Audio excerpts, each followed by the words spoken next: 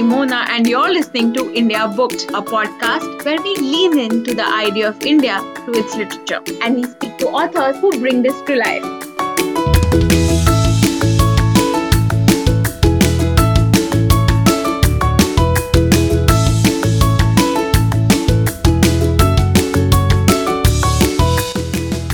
Regardless of what your views about religion might be, you cannot deny that food cooked in the name of religion is absolutely delicious. Whether it's piping hot kara prasad or a lavish Navratri feast, we've all grown up relishing different kinds of religious cuisine. In Bhagwaan Ke Pakwaan, or Food of the Gods, a cookbook and a travelogue come and explore the connection between food and faith to the communities of India. There are legends, angsty perspectives, completely interesting anecdotes, and a couple of live lessons with a whole lot of food and recipes. You'd be surprised to know about rice beer in a Christian village in Meghalaya. You will learn about food that's fed to departed Parsi souls. We even take a journey through a Kolkata-based Jewish community in decline and talk to Tibetan monks who serve something called preta, a hungry ghost. There's the 56-course feast of the Jagannath temple. Bhagwaan Ke Pakwaan is an epic culinary journey, and you must tune in to listen to Varud Gupta, the author of the book, on India Booked.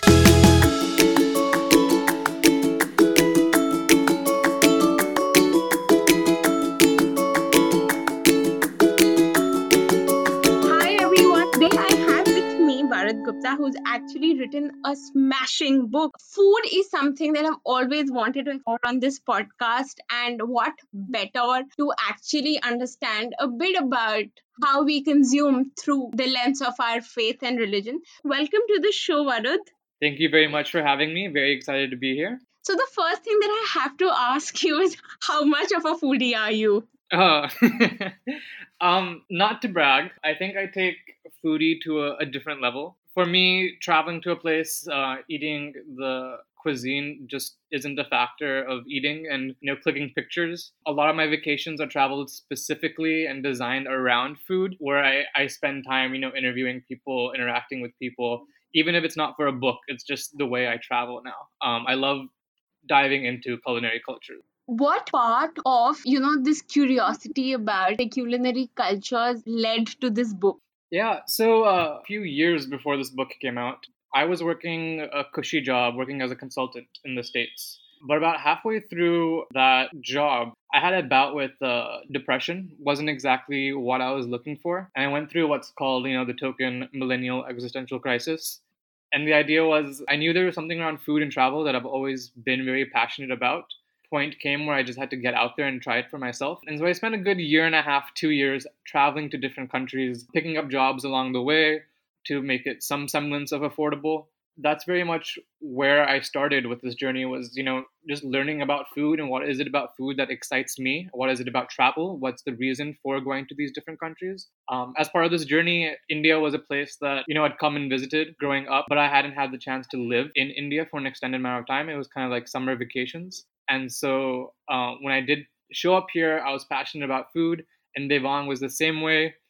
He runs a production studio where food photography and food content is like their focus. And so it became kind of a natural collaboration. I like to write about food. He liked to take pictures of food. And food and faith was kind of a natural evolution of what I was going through.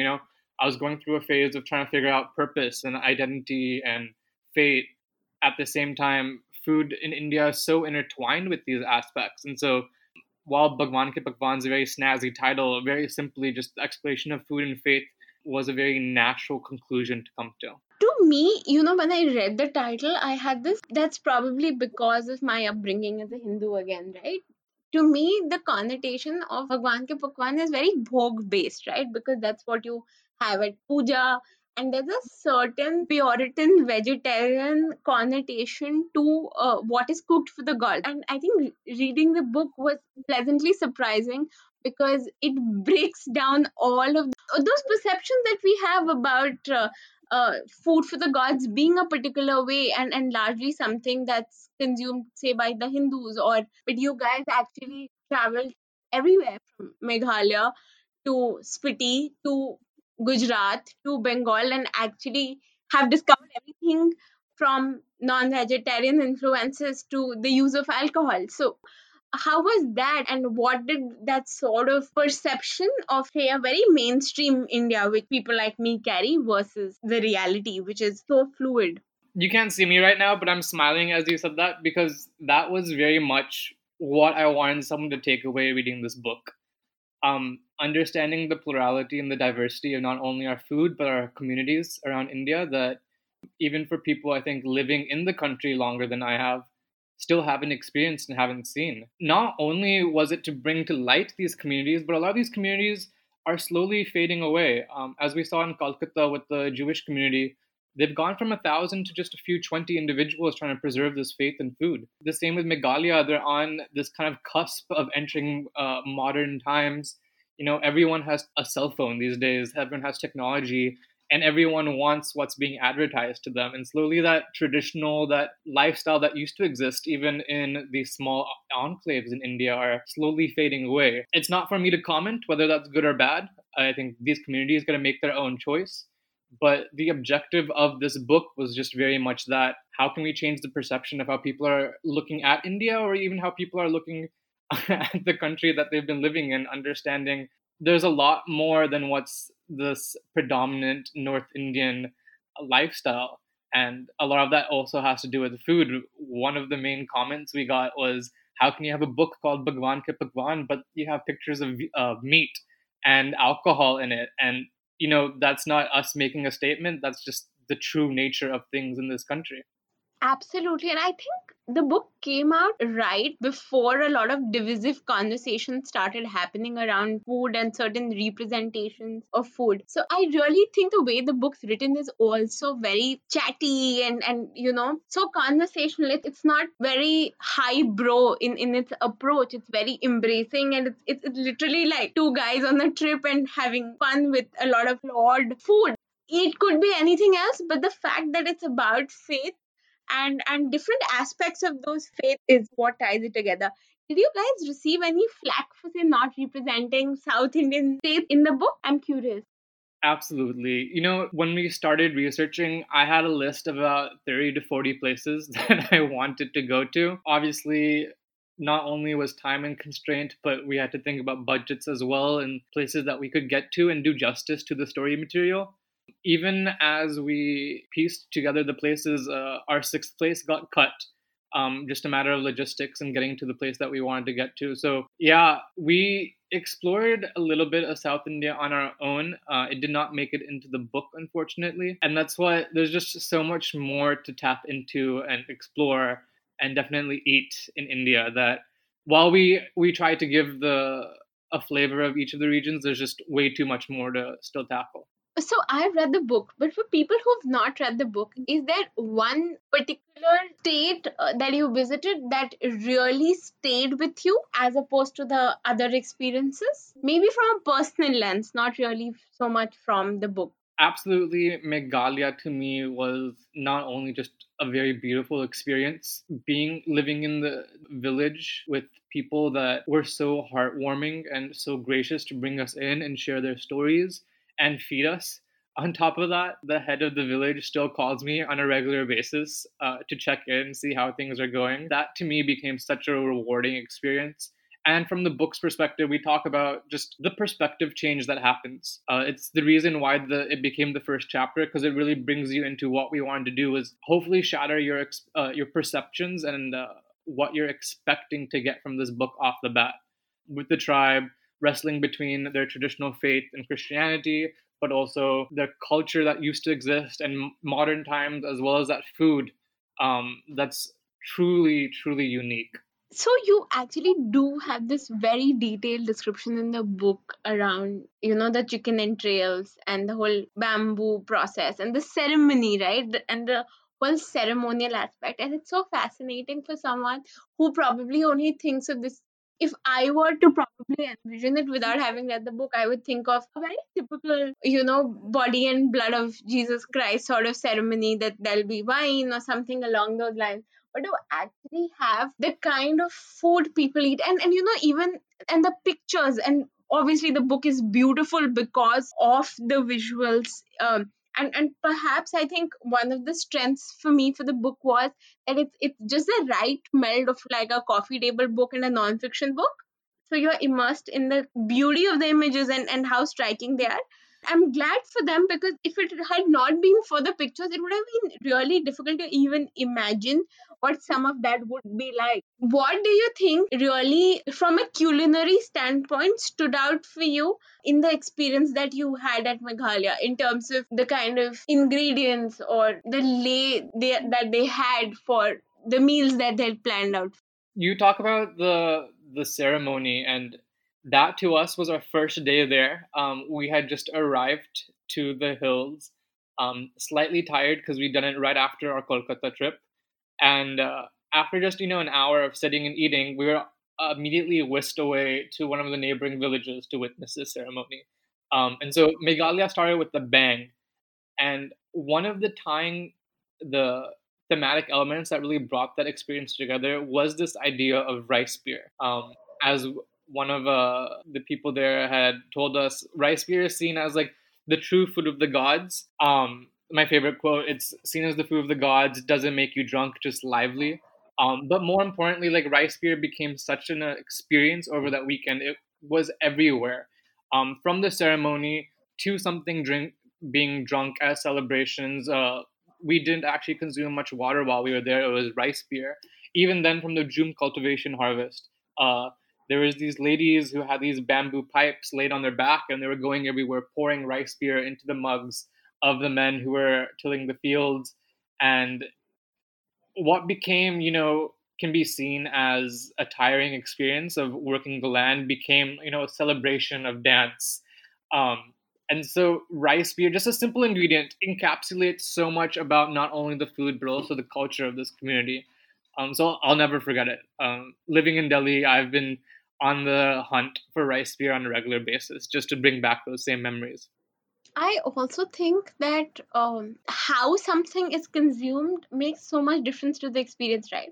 For instance, when you guys speak about the 56 course meal at Jagannath temple versus this very humble experience of somebody constantly refilling, your rice beer for you, and not, and being immensely hospitable, not just the food people eat, but the way that they present it to the gods of the ceremony is also something that I think stood out for me. What's very interesting, and I learned this through my travels, is that even the fanciest restaurants can fall short if you're not having an experience or you're not sharing it with someone. One of my personal experiences, one in Argentina, when I was learning how to cook Argentinian barbecue, was that, the meat, while great and while a central element, you can't have the meal without it. There's an experience that really surrounds the consumption of going out to the parks, drinking wine, playing music, sharing in that experience with people becomes just as important of a factor than food. And I think that's why food becomes and is such a universal topic, is because it touches upon so much within our lives, not only from senses, from taste to feeling, but the memories that we have with food. So everyone has memories of food, whether good or bad, that really define our outlook on so many different things. Food that's to do with faith, right? Or food that you consume together at a religious ceremony or during a funeral is always communal in nature, and I think that really uplifts the experience. Even otherwise, I think traditionally, because we're such a collectivist and community driven society, we've always sort of eaten together in like larger families, and a lot of what I say solitary consumption of food, right? Like eating something while watching Netflix is something that's very limited to a certain sect or the population. Even today, I think most of India really eats together, cooks together, chops the vegetables together. But the whole experience of eating with the community is something that I think that's also consistent part, which is the whole time that you spend with the Kolkata, right? A disappearing community. How did you actually decide that you had to reach out to this very very niche group of people, and what was your experience of interacting with them like? As I mentioned, we start off with a list of places. And even the 6 places that we had pitched to Penguin as part of the book, I don't think any of them actually made it to the eventual product. Once we started diving into research, there was obviously, okay, can we get to this place? Does it make sense? All those characteristics. But there was also this gut feeling of, hey, the story here is just too remarkable. Even if you think we might not be able to find all the information, I want to go here. And Kolkata very much started off with that. Is like, I just knew about this community that's been struggling to continue and preserve both the faith and their culture, and their food. And just that was enough for me to be like, okay, we have to go here, Devang. This has to be a part of the story. And most of what we found out was on the ground there, interacting with people. And they were truly gracious hosts. Both Mrs. Cohen and Mrs. Silliman, spending time with us. We spent multiple days, truly just exploring the institutions that this community has imparted on the streets of Kolkata, from the synagogue to the schools. It was very unique in a way of, we're not actually exploring such a large community, but this tiny fragment that remains, and how they're choosing to spend their time preserving all of this. I actually studied at Xavier's in Calcutta, so that whole Park Street synagogue stretch, it really did like strike me. But and because you spoke about Miss Lemon meeting people, right? So whether it's the tribes folk at in Meghalaya or Mr. Silliman, there's also this very interesting sort of conversation around people, right? I do recall this one whole piece on this lady called Esther Abraham, who apparently is a Jew, and she becomes Miss India in 1947 while she's pregnant with a child of a Shia Muslim. And there are these people stories, right, that's driven into the book. Who for you really stood out as one of the peculiar characters of people you met on this journey? Peculiar characters. My favorite characters, there was two. Albinus in Meghalaya, but also in Spiti, there was one who called himself Chengiz Khan. And we never got to the bottom of why his nickname was Chengiz Khan. It just became like, okay, cool, we're now staying at Chengiz Khan's house. He was another person who basically took us in for 2 days. What was happening during the time in Spiti was the harvest. All the grains were being collected, and we spent those 2 days not only learning about the grains, but he turned his little stove in the living space into our cooking demonstration area, and he actually cooked meals for us live. Another thing is, when you go to these small communities, the way people bring you in is truly spectacular. And Cengiz was one of those that did that. And he also uses his kind of like a storage room to dry and preserve meats, as well as makes his own moonshine. And he taught us a lot about also the culture that surrounds alcohol. For instance, the superstition of Preta, the hungry ghosts that still wander about. And so often when you're eating or drinking, as with alcohol, you're going to lob a little piece of ghee on the rim of a glass, kind of like offering it to these ghosts before partaking yourself. This Spiti experience also, I think, brought in this whole piece, right, where you speak about how black pea cultivation is being replaced by green pea or some other crop, right, to that effect. What did that sort of, is that indicative of this whole change in practices? I know we spoke about a little earlier in our conversation about how all of this is changing, right? And there's no real incentive to preservation as well. And whether it's ingredients or methods, was that probably one of the reasons that you both have kept the recipes so authentic and so by the book and by the tradition? Because I'm sure there must have been that impulse to simplify it for adoption or having people find it easier to actually cook them. What this book became is, it just became kind of this hodgepodge of stories, because stuff like the story of the black peas, which is being slowly replaced by the green peas because it's more profitable.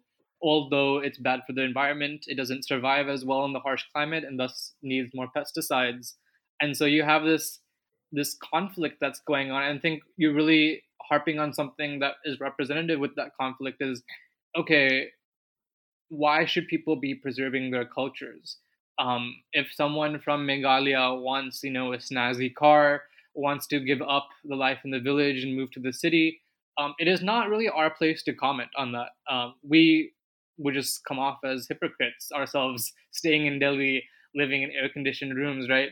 Um, it's not our place to comment on how the lifestyles are changing. What we could do, and we wanted to stay as third party as possible, even with something just as the recipes, was okay, we're here to document, and if no one else is going to preserve it, at least this recipe now does exist for a future generation to see. Very few cases of where we would alter the recipe. It was mainly, offering suggestions of, okay, this can be used instead.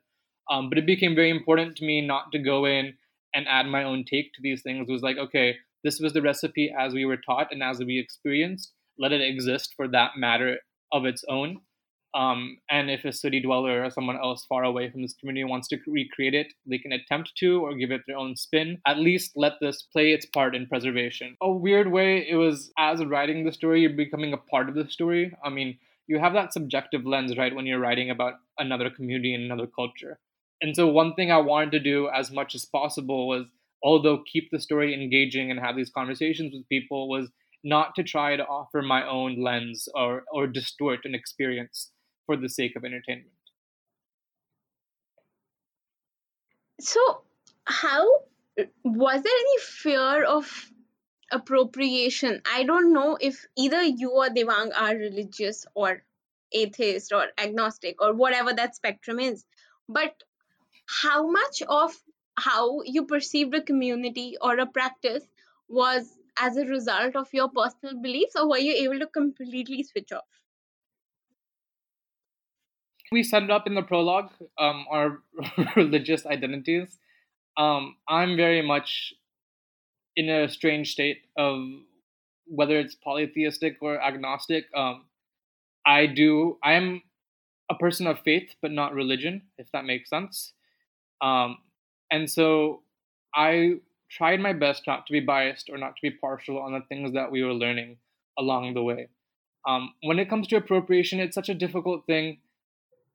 Us going into a place that we might not necessarily belong in the first place and kind of capturing those stories. What I can say is that what I really tried to do was come at it from a very genuine perspective. And I think a lot of that happens as a matter of preservation and documenting again, and not trying to distort things for my own benefit.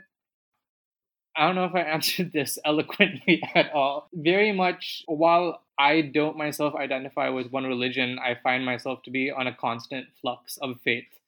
And so for me, the journey was to genuinely learn about these different cultures that exist around us. I think that TLDR quite summed it well. So, you don't have to worry about not having been able to answer that. What really stands out is that it's not a book of recipes as much as it's a book with recipes. How did you go about picking what recipes needed to be in there?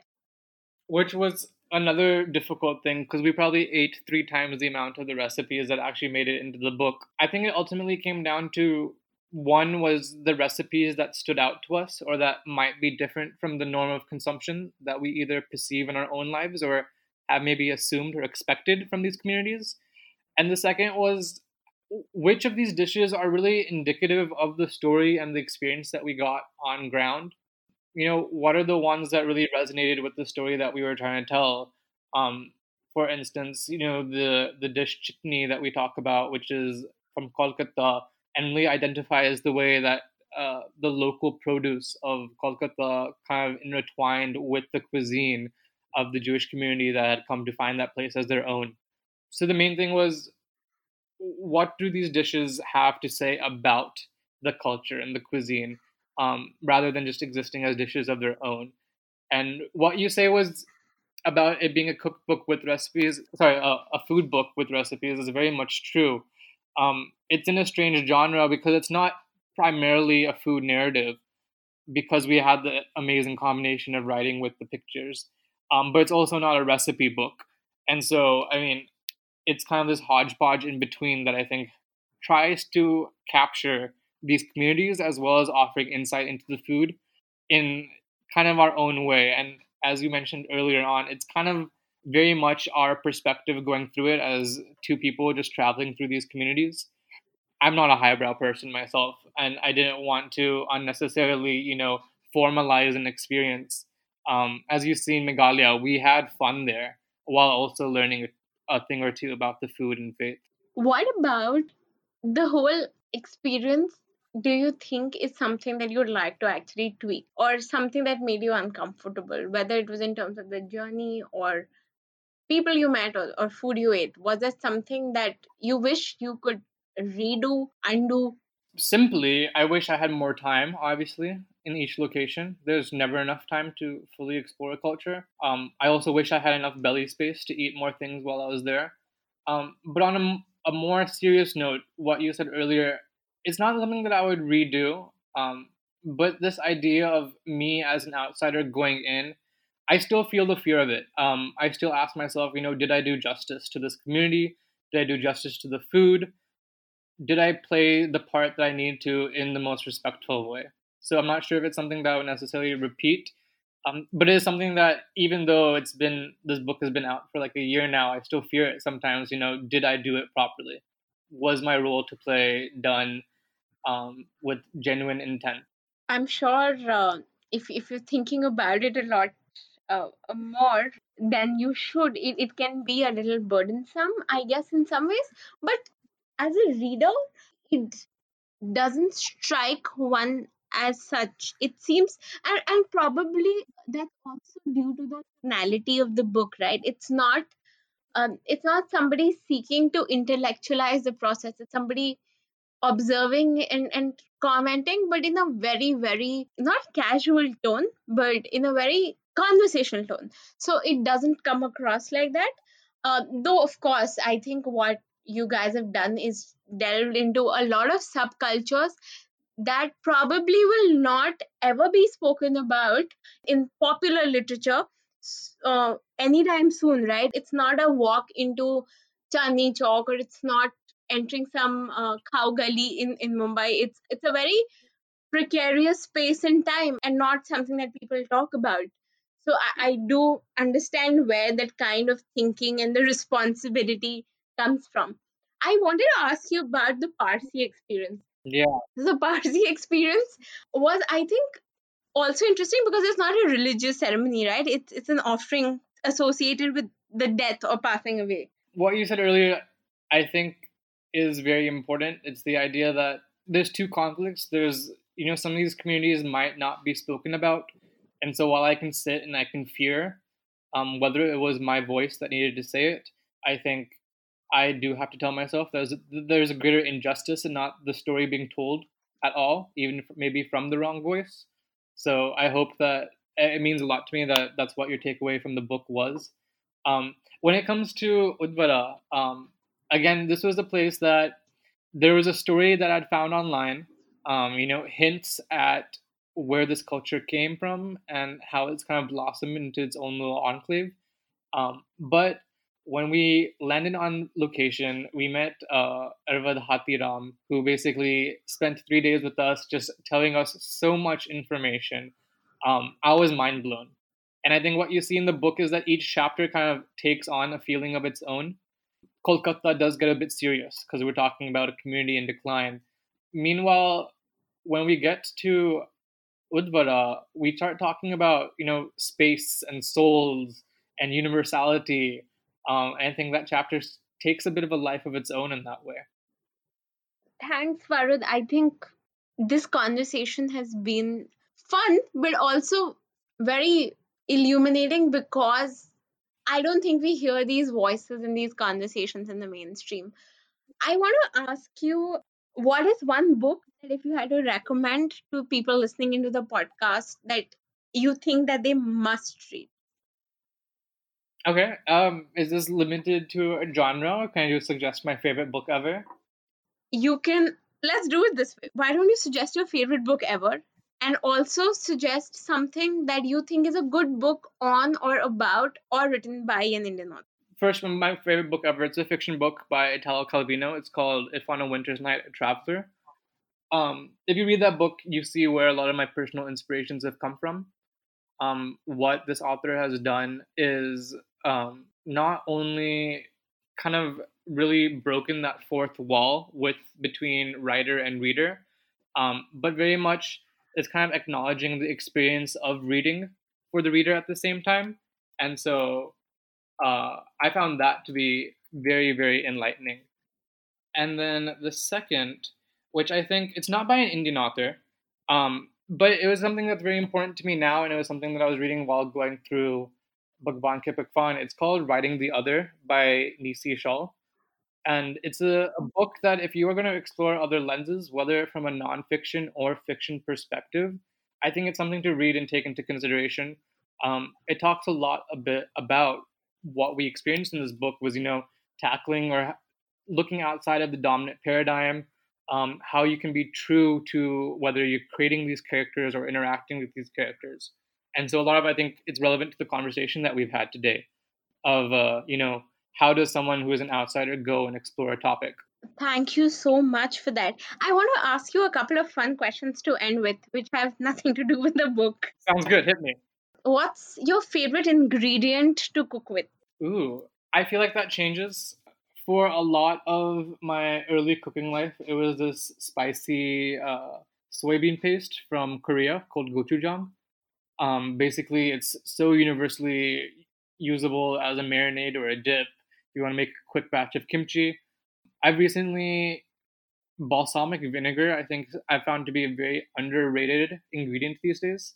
Again, as a marinade or a topping on salads or a dipping sauce, these just simple ingredients can be used in such a multitude of ways, and I like having a very functional pantry. What's your favorite restaurant in India? There's a little enclave in Delhi, Humayunpur, and in Humayunpur, there a lot of great restaurants have opened up that try to encapsulate the cuisines of the Northeast, both Meghalaya and Nagaland. I have not visited Nagaland myself yet, and so there's a restaurant I go to that I love eating at to get that taste of food. And then there's another one which basically helps me bring back those memories of Meghalaya.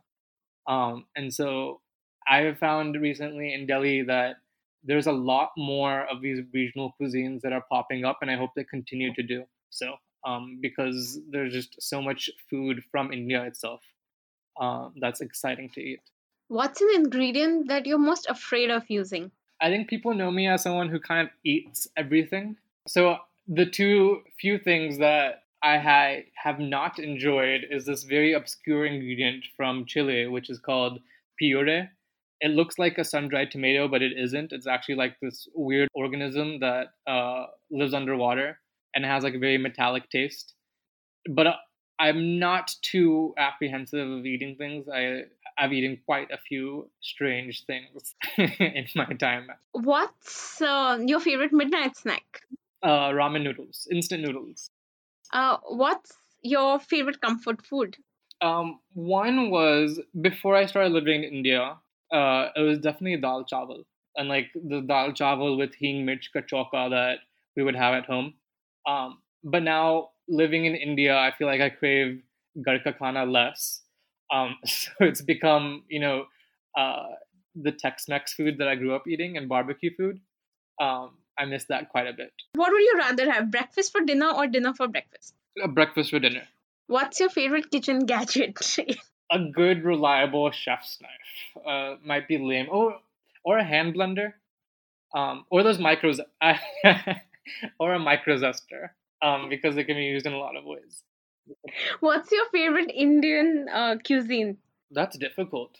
I have come to really enjoy what I've eaten of Meghalaya. The different flavors and textures that come in with something like chicken bamboo, as well as just the way pork is used. I have really started to enjoy that cuisine, but also like what you get at Andhra Bhavan in Delhi, which is kind of like that the thali experience where you get mutton fry and vegetables, and that's too difficult of a question. There's too much food to eat. Actually, my next and last question was an Andhra thali or a Rajasthani thali, but I think I have my answer already. There you go, an Andhra thali. Because, I mean, Andhra Bhavan just makes it's awesome. Thank you so much, Varud. It's been an absolutely fun conversation learning about your trip, about the book, about the different aspects. Traveling through India while eating and talking about faith came through for you guys. I hope you do a round two of this book and explore some of the other things that's left on those on the first listicle that you made to explore. So we'll be watching out for that. Thank you so much. Thank you so much for having me. I'm very honored to be here. There's a lot more food to come. Not working on the round two yet, but I'm working on an extended book on just all these different food experience that I've been fortunate enough to experience the past few years. Very much in the same tonality and vein as Bhagwaan Ke Pakwaan. But thank you very much for having me today. That's actually great to know. Till the time Varud comes out with his next book, all of you can go and buy Bhagwaan Ke Pakwaan on Amazon or Flipkart. It's also available in local bookstores. Take care, everyone, and thank you for listening. Varud Gupta is on Twitter and on Instagram. Do not forget to follow him and check out his amazing pictures and recipes. You can buy his book off Amazon or an independent bookstore near you. Do not forget to tune into us on Spotify, Google Podcasts, Apple Podcasts, Ghana, and HT Smartcast.